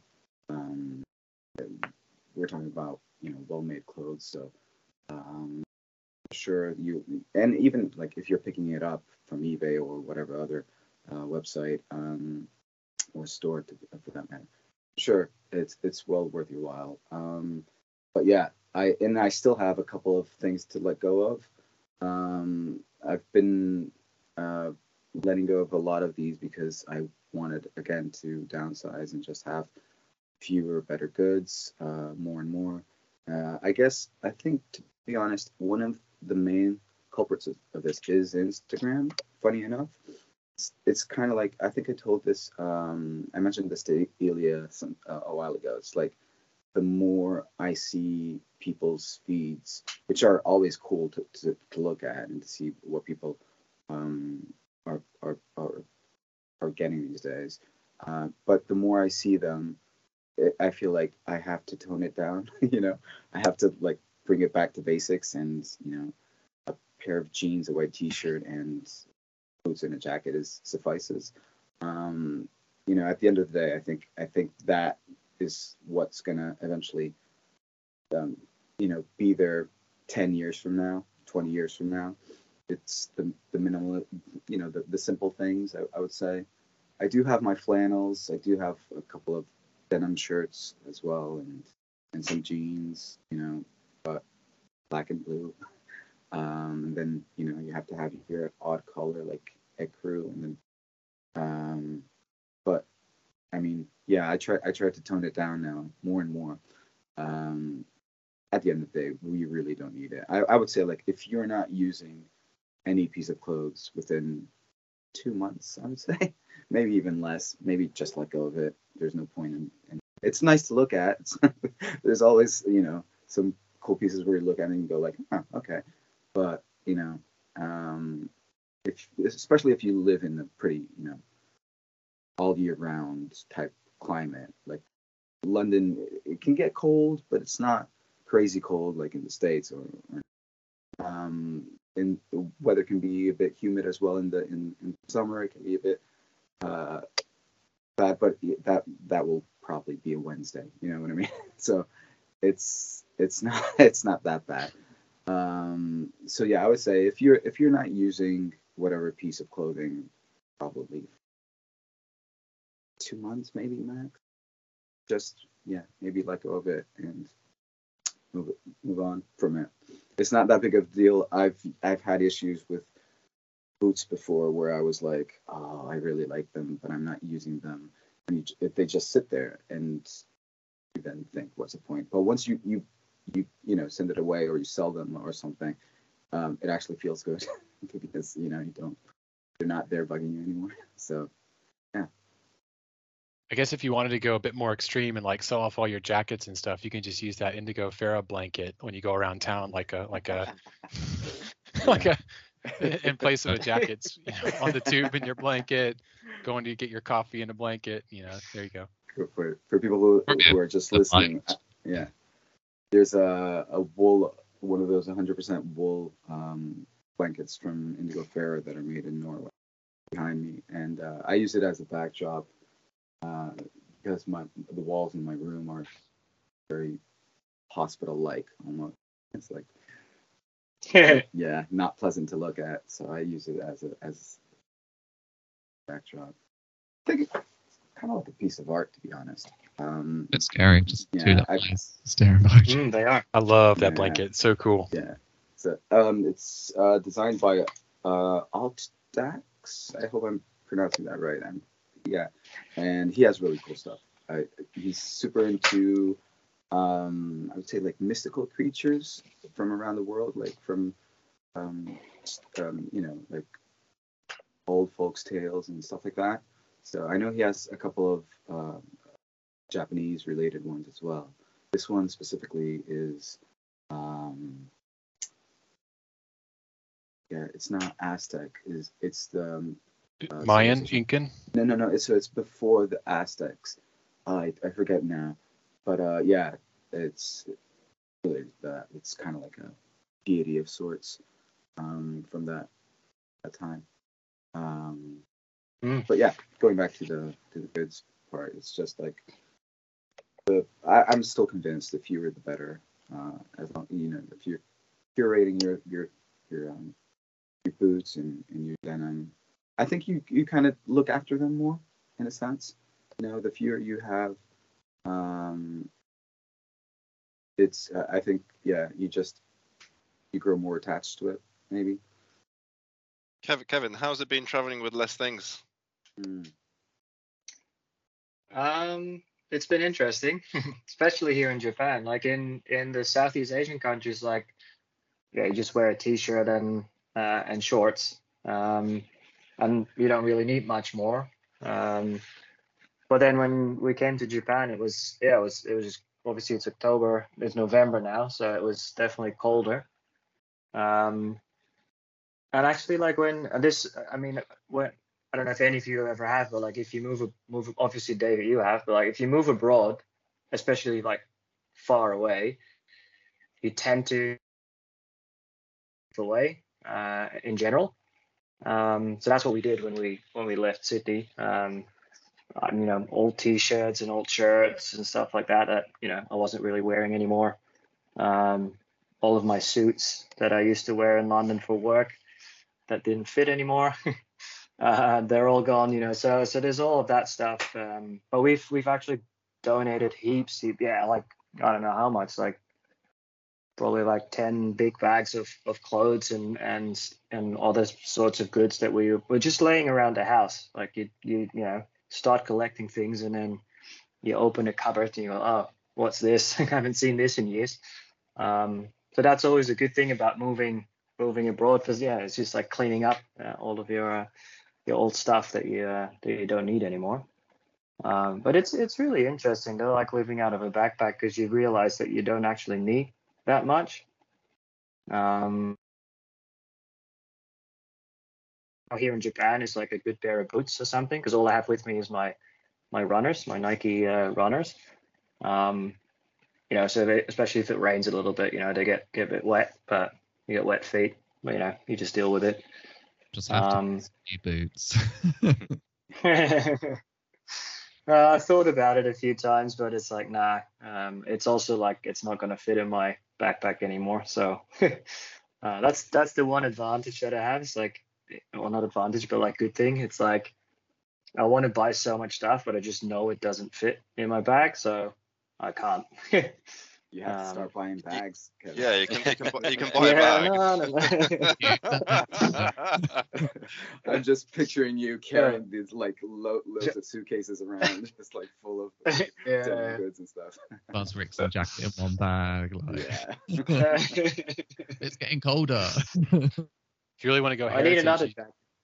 If you want to go heritage, you can get one of those old Red Flyer wagons from back in the day. I assume they had those outside America. Those little red wagons that kids had, and you just kind of line a couple of those suckers up. Piles of jeans in the back.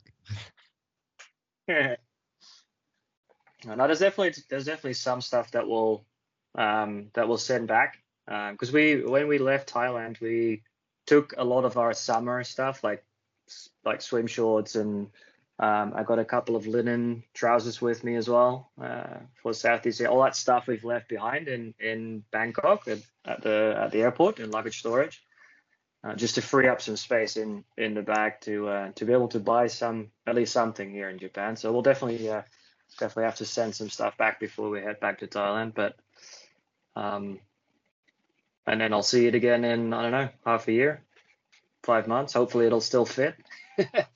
But we'll see. Yeah, I remember when I moved to France, I had to like ship all my stuff from California. What's up? Sorry. Did you get rid of a lot of stuff as well before you did, or?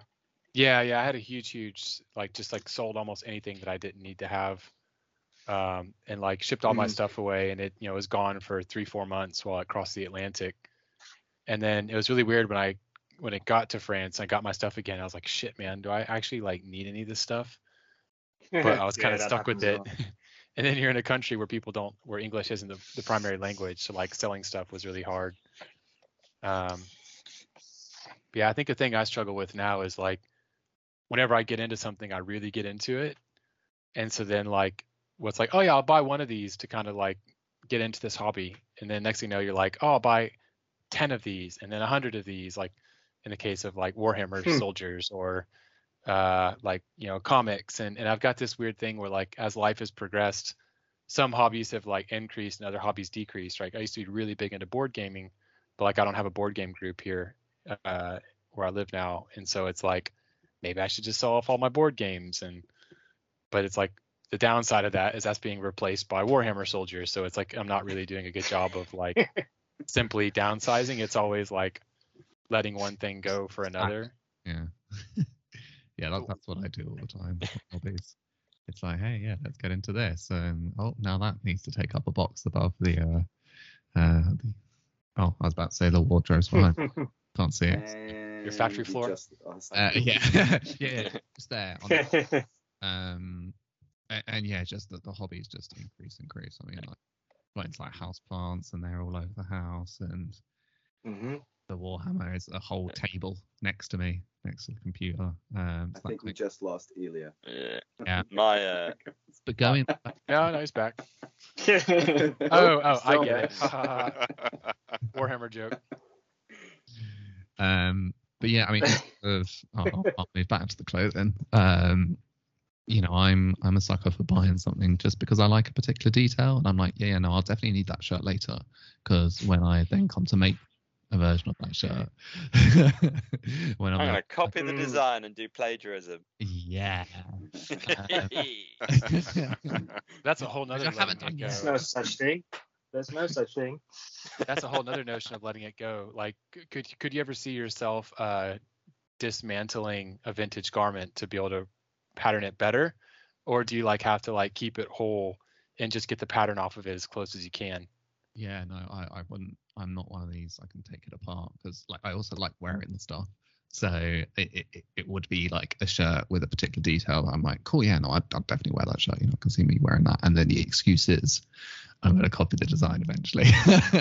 So that's how it's wardrobe for longer than it probably should.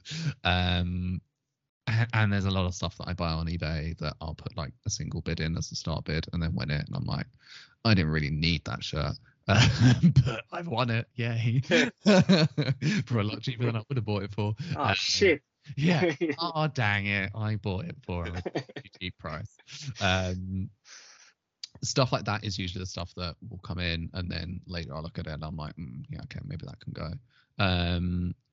But I find myself more and more when I actually do want to buy something full price, it would be like a basic that I want a nice version of. So at the moment, I kind of want like a grey crew sweat from like Warehouse or Buzz or someone like that. Just so I've got like, you know, kind of one standard nice quality piece that I can wear with a nice denim jacket or, you know, anything that kind of is that. And then obviously jeans I'm pretty much sorted for. I got tons of them. What? Have I not told you? I've almost gotten to the point where like I can't bring myself to pay full price for anything anymore. That's like I'll happily wait 3 months, 6 months, even a year to get a deal on something. Yeah, but like 90% of the time I'm like looking at sales, but then occasionally I'm like, and I want like a nice sweat and I want to invest, you know, a decent amount of money, you know, to get one that I'm definitely like, yes, I will keep that, you know, for 40, 50 years as long as it doesn't get holes, you know. You know, I've got denim jackets like that I know that I'll keep forever, and a couple of my shirts that I'm like, yes, I love this shirt. You know, I can see myself wearing it forever because it's just a bit of me. But yeah, then there's stuff that, you know, I look at and I'm like, yes, I wear it just because it's, you know, a filler during the week, you know, something, you know, when my nice shirts are all in the wash or need ironing. I mean, at one point, you know, I had about 8 or 9 pairs of Iron Williams boots. So there was a time where I was like, oh, I should probably maybe sell some of these. And they do well on eBay, like at least 200 quid. You know, they're really popular in the UK. I got them all for free when I used to work for them. So yeah, maximum profit. Yeah, like I had like 3 brown ones, 2 black ones. And I was like, yeah, don't need that many. Don't need that. No, but now I've got like, I think 2, so like one in like the rum leather, which is really nice, and one in the thicker Vesta leather, as kind of like my 2 kick around Iron Williams. And then I've got my Thorogoods, got my Red Wings, my Mock Toes, and my Iron Rangers. Like each one kind of fits a particular like style. So I feel like, you know, like boots, I'm pretty like well rounded down, if that kind of makes sense. So yeah, no, I go through phases. Like there'll usually be a point in the year where I do like a spring clean and I just like pull a load of stuff out and it's all going on eBay, not wearing it anymore. And the rest of the year I'll regather. Regroup. Yeah, I'll stock up for winter like a little hoarder. Purge then splurge. Yeah, and that's what I do. What about Yes. you, Andy? I've sold a fair few things, but most of it's because they don't fit anymore. Because of your gains. my six small gains, blah. From my now over days of lifting. Yeah. So a few bits and bobs, and it's that point where you realise, you've got duplicates of the same thing. So there was a point when I was like, why have I got two pairs of boots that are very similar in design and are exactly the same colour? So that was like my Wolverine 1000 miles and my Red Wing Iron Rangers. Bar like the fact that one's got a toe cap, they're very similar. One's slightly sleeker. That's very minimal difference. So yeah, they went, and then I replaced them with a pair of whites. So I should have just sold one pair, but it's things like that. It's cycling out, say, 2 items and then maybe getting one in to replace. So I sold a couple of chambray shirts and ended up picking up the Papa Nui one, because kind of fills that gap, and it's a better fit. So I got rid of my Buzz shirt because it was a little bit tight, especially with that the button problem that they're kind of famous for having. That's the slipping button. So it's just been things like that. It's just been it's getting rid of the items that either don't fit or you have too many duplicates of, and then maybe replacing them with a single item that does the same job. I've got rid of I think most of my band t-shirts. I think I've got a couple hanging around still. I bought one at Damnation, but that's purely because I wanted a new gym t-shirt, because all my gym t-shirts are falling apart. So there you go. It's an easy way of replacing. Instead of spending like 40 quid on some Under Armour technical wear or something, I'll spend 20 quid on a Converge t-shirt that'll last exactly the amount of time, same time. Got like the memory. I've got loads of band t-shirts from different gigs, and I can look through and I'll be like, oh yeah, no, I remember when I went to see Camden and stuff like that. Yeah, it's been slowly then. There, unfortunately, a lot of band t-shirts, unless it's something, it's one of those bands that has a really kind of intense fandom, you can't really sell them on eBay. I find they don't really go for anything. I mean, if you had like some really obscure band, so say for example, I don't know, if I had like a combat wounded veteran t-shirt who are an old power violence band from the 90s, that would go. I'd be able to sell that for fucking silly money. My mate Toby, who I was at Damnation with, he pulled out some t-shirt of an old obscure black metal band, and he was like, well, I don't really wear this anymore, see what it's worth on Depop.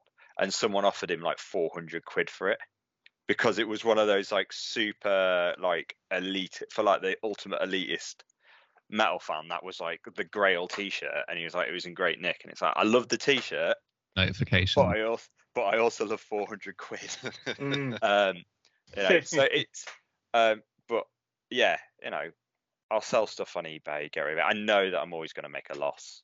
A 316 t-shirt will sell for about 15 quid on eBay, and it costs like 40 or whatever, but that's fine. It's going to someone else who is going to make use of it and going to enjoy it. So I'd rather either sell it or pass it on to a mate, rather than just sticking it in a donation bag. I mean, band t-shirts go that way because worst comes to worst, they'll get put into the rag trade, so they'll get used there. So yeah, that's been me really, just slowly just pushing stuff out. I had a very funny experience on Grailed, because I've got like different designers I follow, and like 316 is one of them. And someone put up this hoodie, which was like very, very early days when they were still almost kind of a streetwear brand, but it's like this cool kind of like topographical map kind of camouflage, and it was like $75 US or something. And I messaged the dude, I was like, hey man, that's kind of a cool hoodie, I might be interested in buying that. And he comes back to me, he's like, I don't know if you noticed or not, but I listed that on Grailed like 5 years ago. With the current market valuation, I think I'd actually have to ask $500 US for it instead of 75. I was just like, go fuck yourself. I didn't respond to him, but I was just like, yeah, that doesn't even warrant a response. You could just go in a hole. Yeah, fucked. Well. Ilya, what about you? What's your I think He I'm sells all quite, his stuff to me. yeah, I'm just it. I kind of go through cycles. I know now that I know myself and my kind of personality, I like to try things. I like to experiment with things. So there's always things which are coming in, which I will wear for a certain period of time. I will kind of suck their juices out of them, and then I'll move them on in some ways. Whereas some pieces I know I will keep for a very long time, and I am definitely not planning on moving them on. So yeah, I have things which are 7, nearly 10 years old, which I still wear, like my Filson jacket, the collab with Nigel Caban, for example, that I know I'll never get rid of. And yeah, that'll kind of stay with me forever. But yeah, the last few years, I guess, I started to downsize a little bit more. Reading things like Ethan Newton did something I think it was last November 2021, talking about the things that the things you need, the core of things. That kind of inspired me to try and buy less, and the things that do buy is things I really, really want and really want to use.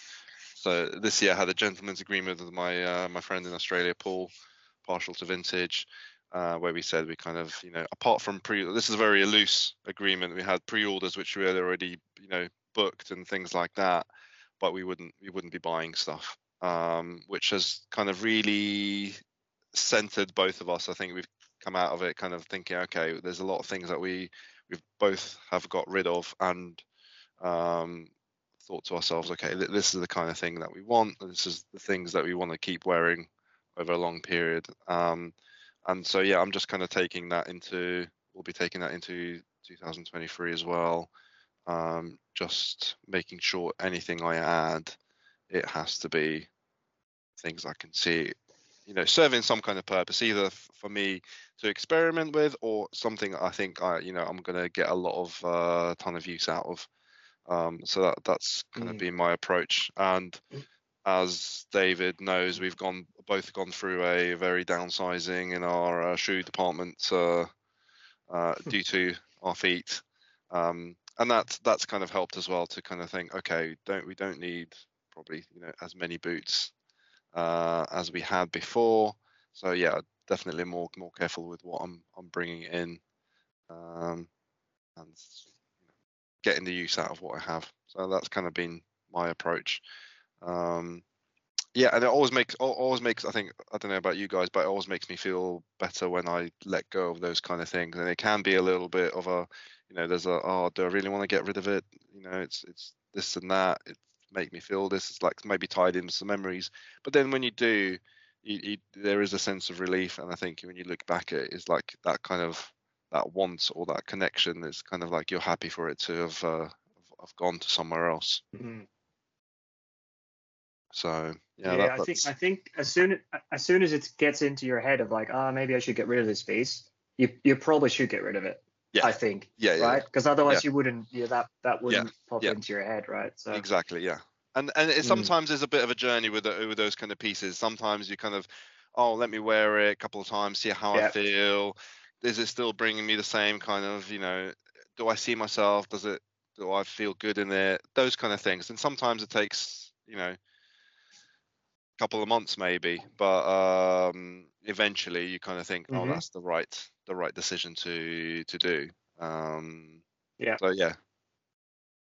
So yeah, it is. You do get an emotional attachment. I mean, I get an emotional attachment to my items, especially the ones which I like. So yeah. Do you think like a rental service would work in the denim, in our passion? Like I definitely think it would. I think especially with certain items more so than others. I guess maybe like more jackets. If like maybe in the UK it doesn't get that cold So if you could rent a shearling jacket for a month, during January or something like that, a lot of people might think, oh, okay, yeah, that'd be great, pay whatever it is, and then you give it back. Certain things you might not want to, like, I don't know, a pair of jeans, because it's something that you would wear most of the time, Yeah. So I definitely think that there is a market, and I think it's growing. Will it spill over into more scene? I don't know, but perhaps over time I could see it happening. Yeah, I could see it like with outerwear, it being quite popular. But yeah, like with shoes, maybe, maybe with shoes, like you might not necessarily want to keep renting shoes out to different people. Get some mushrooms growing in the toe box. Yeah, I mean, yeah, not just because of bacteria and smells and all those kind of things, but the way, like proper shoes, how they mold to your feet. You don't really want to be using somebody else's, shoes for that reason. But yeah, I think outerwear would probably be the best bet, like jackets, like, heavy overshirts and stuff like that. But even normal shirts, I think, would go well with that. Vintage jeans, like faded jeans, I think would, but every time you give them back, you're gonna have to either dry clean them or wash them or stuff like that. So there's like that kind of, there's that element of it as well, which it is sustainable, but at the same time, is that how much energy are you spending on those said items each time it goes back? Absolutely. Shipping, dry cleaning, washing, whatever. Yeah. So, but yeah, I definitely could see a market for it. It would definitely have to be something fun, like quite a popular brand, like Real McCoy's, or someone like that. Actually, it's something like maybe Market could do, because they they have those facilities. They could potentially offer that. Yeah, because no one's rent a Universal Works tech jacket when you rent a Real McCoy's or something like that. You want to be front end with a very popular high end brand. It happens a lot in women's wear, right? Like there's a lot of women's wear sites where you can like rent stuff, rent the runway, whatever, buy secondhands. But I guess the key difference is their clothes are all designed to not patina and to not change.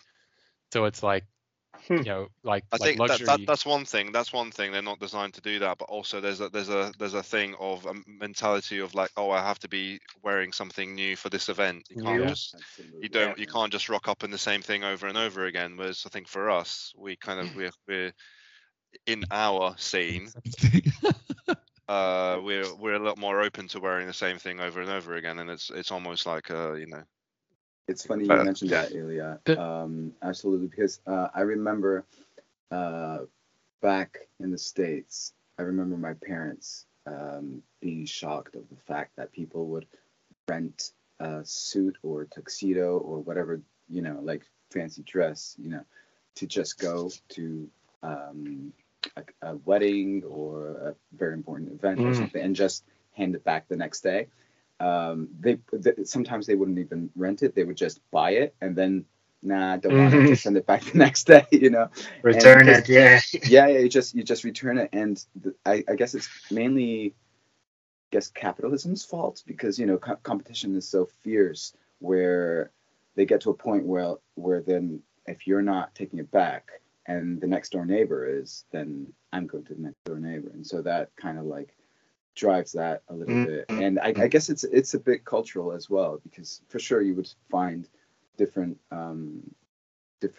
ways of looking at it, depending on where you're living. Because I know back home in Portugal, Sundays used to be a big thing. Like you would wear your best clothes on Sundays because it's church day as well. So you would, so for sure, it's funny to look at that way.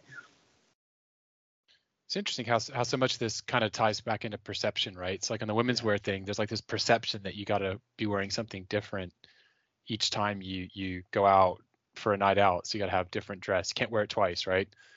But in reality, I think I remember reading somewhere that like on social media, if you post something on Instagram and you post the exact same thing, I think something like 60 days later, you get the exact same engagement, because 2 months time is roughly the amount of time it takes for someone to forget what they saw. And like if they see the same thing again, they'll react again. So like it's like, okay, great. You know, if you wear this dress 60 days later, great, no one's gonna even know. And the reason why perception came to mind is myself this year, I've pretty much sold off, or I'm in the process of selling off almost my entire wardrobe, give or take some things, because basically like I'm 6'2", and historically have been like 150, 160 pounds, like quite a skinny dude. And in my mind, I always had this perception that like my jeans need to be slim cut because that's the style, and my shirts need to be slim fit with like the shoulder seam landing exactly perfect right there on my shoulder bone, like exactly on the corner. And so historically, when I've bought rugged brands, whatever, I'd buy like a 31 waist slim tapered, and then I would buy like an RGT or like a medium, or like 316 medium, maybe large, depending if it was sanforized. And I've kind of realized now that my perception was wrong. And my partner, when I ask her her honest opinion, she's British. She won't tell me unless I ask. But when I ask her, she's like, "Yeah, all of your shirts have been way too short for you for like as long as I've known you. Your clothes are too small. You know, your sleeves don't go to your wrist." I'm exaggerating, pulling my shirt down, but you know, she's like, "Your shirts are too short. They don't drape well enough on you. They look like they kind of stop at your belt." And I'm like, "What do you mean?" She's like, "Well, basically, like you're not a medium. You need to stop buying mediums." And also she's like, how long have you been together? Oh gosh, 12 years maybe. Well, And then sounds she's like you also regretted like, asking. and she's also like, yeah, yeah. historically worn, or like they're too skinny, and they, because you're tall, they make you look even skinnier. So my perception was kind of being changed. And why this is relevant is I've been doing like kettlebell workouts at home for 2-3 years now, and slowly over multiple years, I've kind of filled out in the chest a little bit. So like now my shoulders and stuff are basically actually a large, and a large garment fits me now, when it used to look, in my mind, my perception was that it was too baggy. But now like I actually do fit a large, which is kind of cool, which I probably should have been buying all along because I'm 6'2". And so basically all of my medium clothes, like some of them I can't button the neck anymore, or they're like super pulling across the chest, and I'm essentially selling an entire wardrobe of size medium tops and replacing it with a couple size large tops. And I'm selling like all of my size 31 jeans and replacing it with a couple size 32 jeans. And then on top of that, Ilya alluded to the fact that when I bought that Brannick device, I realized that my arch length was a US 11, not a US 10. So like almost all of my boots have either been sold or need to be sold. Like I still hang on to my black Viber Chromexel boots as like this kind of, I'm like Golem, you know, these are like my precious, but I know they don't technically fit me anymore. They're like a half a size or a size too small, but like I'm not quite yet to the point of letting go, because like my perception is that I need them. But the stuff that I have let go of, like I've sold a bunch of RGT tops, I've sold some Alden boots, I sold some really special stuff to me, and like I kind of like don't even remember that I had it anymore. It's like I've got some fade photos in my album, but it's like I don't open my wardrobe and be like, "Oh, where's my RGT Western that doesn't fit me anymore?" It's just kind of, you know, I got like 10 years of fades on it, and I let it go, and it's like, doesn't effing matter. Yeah, I've like gone through a similar thing where I used to be, you know, super skinny. You know, you kind of buy stuff, you know, measured for the chest, and it's like, you know, 38, 40 or whatever. But you know, especially for Japanese stuff, you know, the sleeves are like down here, and you know, you can never tuck them into your trousers. You just don't quite have that length. And then I had to buy kind of new suit and shirts and stuff for like the 4 summer weddings I had. It's been a year. And I went to like buy a new shirt and like, you know, get like properly fitted for it. And tried like on my usual size, and I was like, oh god, it's just like, you know, so tight across the chest. You know, I've, you know, filled in a little bit with that kind of coming up tees weight, and you know, bought a size larger than I usually do. It was like, oh damn, this is comfy, and the sleeves actually come out of my suit at the right length, and I can tuck it in, and I can like lift my arms up without it being like You can actually do this. yeah, no, I boogie quite effectively on the dance floor of the wedding. And it's just mad how, like, you know, kind of from what you kind of originally were buying, the difference in the fit and the comfort, you know, from that, getting the sizing right. And you know, when you first put it on, you're like, oh damn, this is loose. Like, I feel like I'm wearing a tent. This is ridiculous. I'm gonna look so fucking stupid in my suit. And then, you know, once you kind of put the whole outfit on, you're like, oh no, that looks right. The gross tragedy of it too is like there's a whole bunch of dudes on the like Facebook raw denim group or Reddit raw denim that are like just starting this journey, and they're making the exact same mistakes we made. Like I swear almost every fit check, I want to be like, dude, you need like 3 sizes bigger, man. You're buying like a size 30 waist and you're like a 32. You know, your ass is hanging out. You're about to rip through the front zip fly of your jeans. Like, don't do that, man. Or like people are like, how's this supply jacket? And it's like they're basically kind of like Maggie Simpson. You know, they can't, like a little cardboard star. And like I know they're gonna eventually get to some point where they're like, shit, man, these clothes are too little. They don't fit me. I feel bad for their wallets because I know my wallet is still Been crying through that, from. yeah. which then feeds back into having a good in-store, you know, customer experience when you're going somewhere and you've got someone who can advise you how something should fit, you know, rather than just trying to make a sale. And you know, well, I won't mention names because I've ran through before. I know you've got your story about it, David, but yeah, that's what I'm alluding to. Yeah. Basically, you know, having that customer experience, I think is really helpful when someone, if you can. Obviously, it's not possible all the time, and a lot of people are buying things online. But yeah, a lot of people do need that honesty on those fit checks. Because I think we've all been there.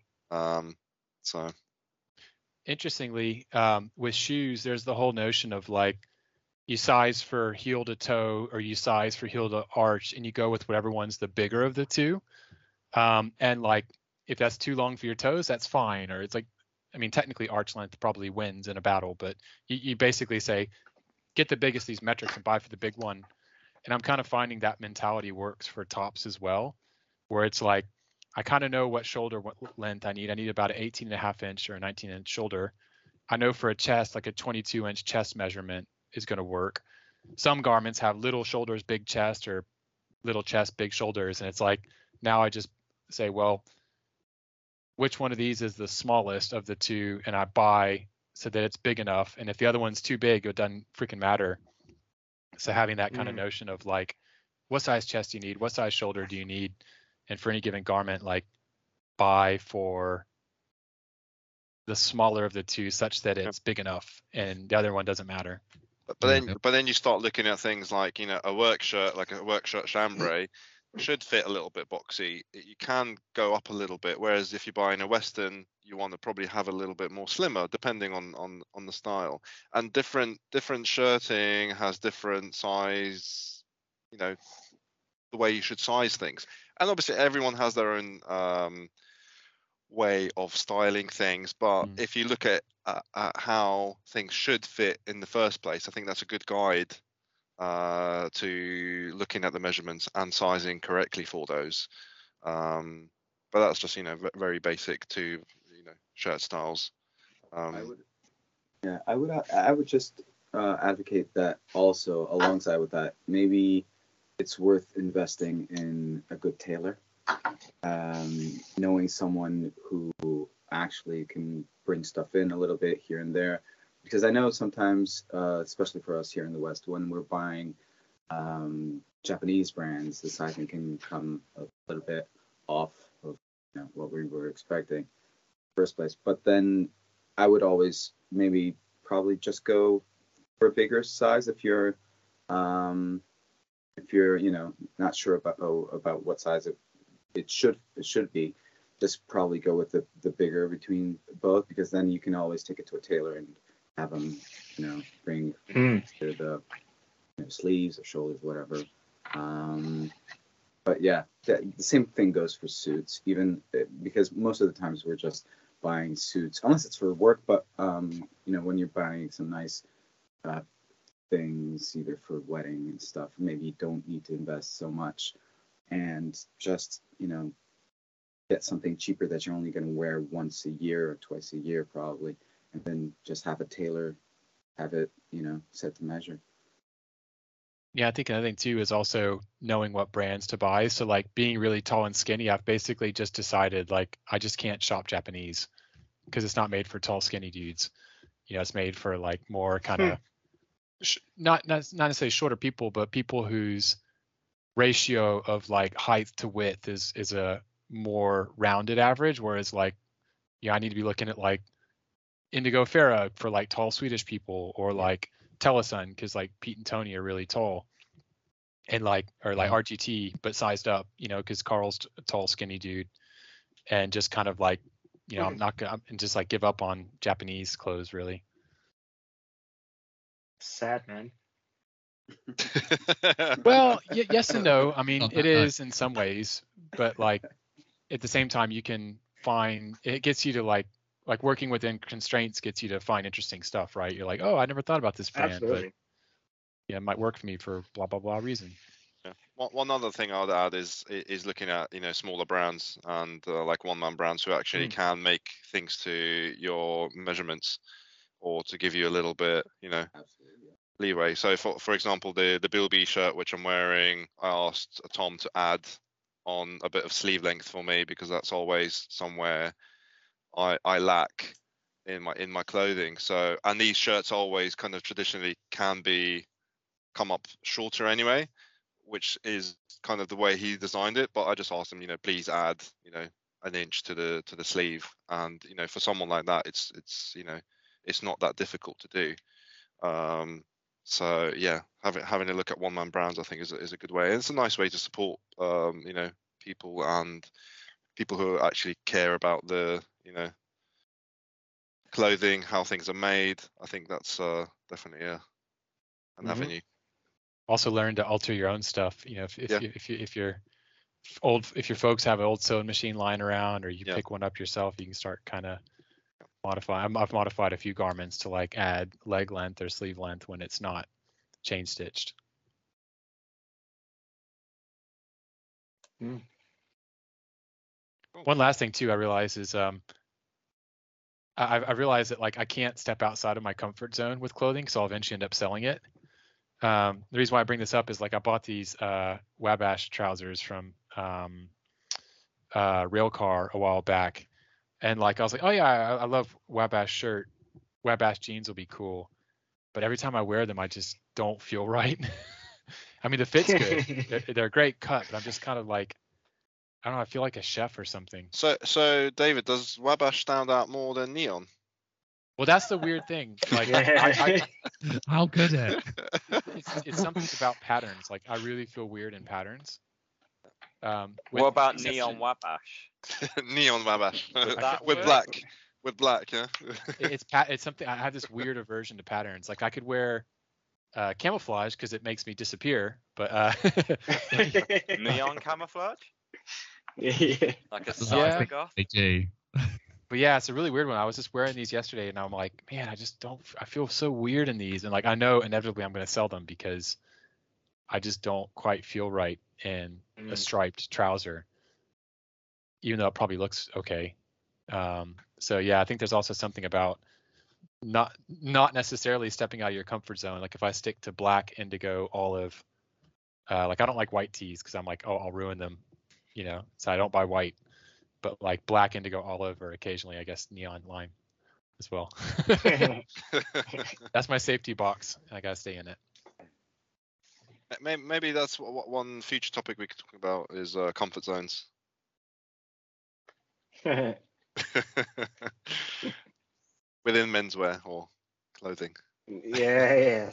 Yeah, I guess it's time to bring out the assless chaps. No, I'm just kidding. Dude, I don't care what anyone says, but the coolest thing about the community is no matter what, it seems like everyone has their own, quirk, their own thing going on style wise, which is funny. And I mean, the fact, David, that you just said, I don't buy white shirts, like white t-shirts, that's, for me, that's like completely mind-blowing, because I have probably like 4 up there. And it's just really cool that like you have your like the neon thing going on. I know Ilya is very heavily into the heritage side of things, so it's just like these contrasts, but there's somewhere where we all overlap, and that's really, it's cool to see, like all these quirks like coming together. It's really awesome. Yeah, I love white t-shirts, and I love white, kind of Oxford cloth button downs. I just can't keep them clean. Like I end up ruining them with coffee, ruining them with frying grease, indigo that won't wash off. I even with like white detergent, I swear, like I can just never seem to keep my white stuff white. And so I've just kind of like drawn a line under it and said, you know what, I'm just never going to buy white again. Because I can't keep it looking good. All my oldest t-shirts are actually black t-shirts because you just can't see the stains. Gotta embrace that, like Henry Rollins, like black t-shirt and jeans look. That's where it's at. It's my vibe. Maybe not the bald with punching people in the crowd, but Cool. Well, any other thoughts on letting stuff go, calling the collection, selling things on, or maybe should we wrap up there? I think it's a good ending. Yeah. Absolutely. Cool. Yeah. Well. Awesome. Awesome episode today, guys, and thanks, Ricky, for jumping on to join us. Hopefully, we can have you on more episodes going forward. And to that note, we're experimenting a bit with kind of recording more regularly, but maybe shorter episodes. So hopefully, we can do some more content. I'm aware we haven't put anything out in a while, so thanks, folks, for sticking with us, and hopefully, we'll be getting you more fun random banter in the coming weeks and months. And on that note, please rate and review us wherever you listen to your podcast. Also, please follow us on Instagram at Sons of Selvage Podcast. Message us on Instagram with any questions you'd like us to discuss on a future episode, and reach out if you'd like to join our Discord. It's slow and steadily growing, and we're getting some new friends on the Discord and meeting some new folks. It's really cool. So thanks, everybody, and see you next episode.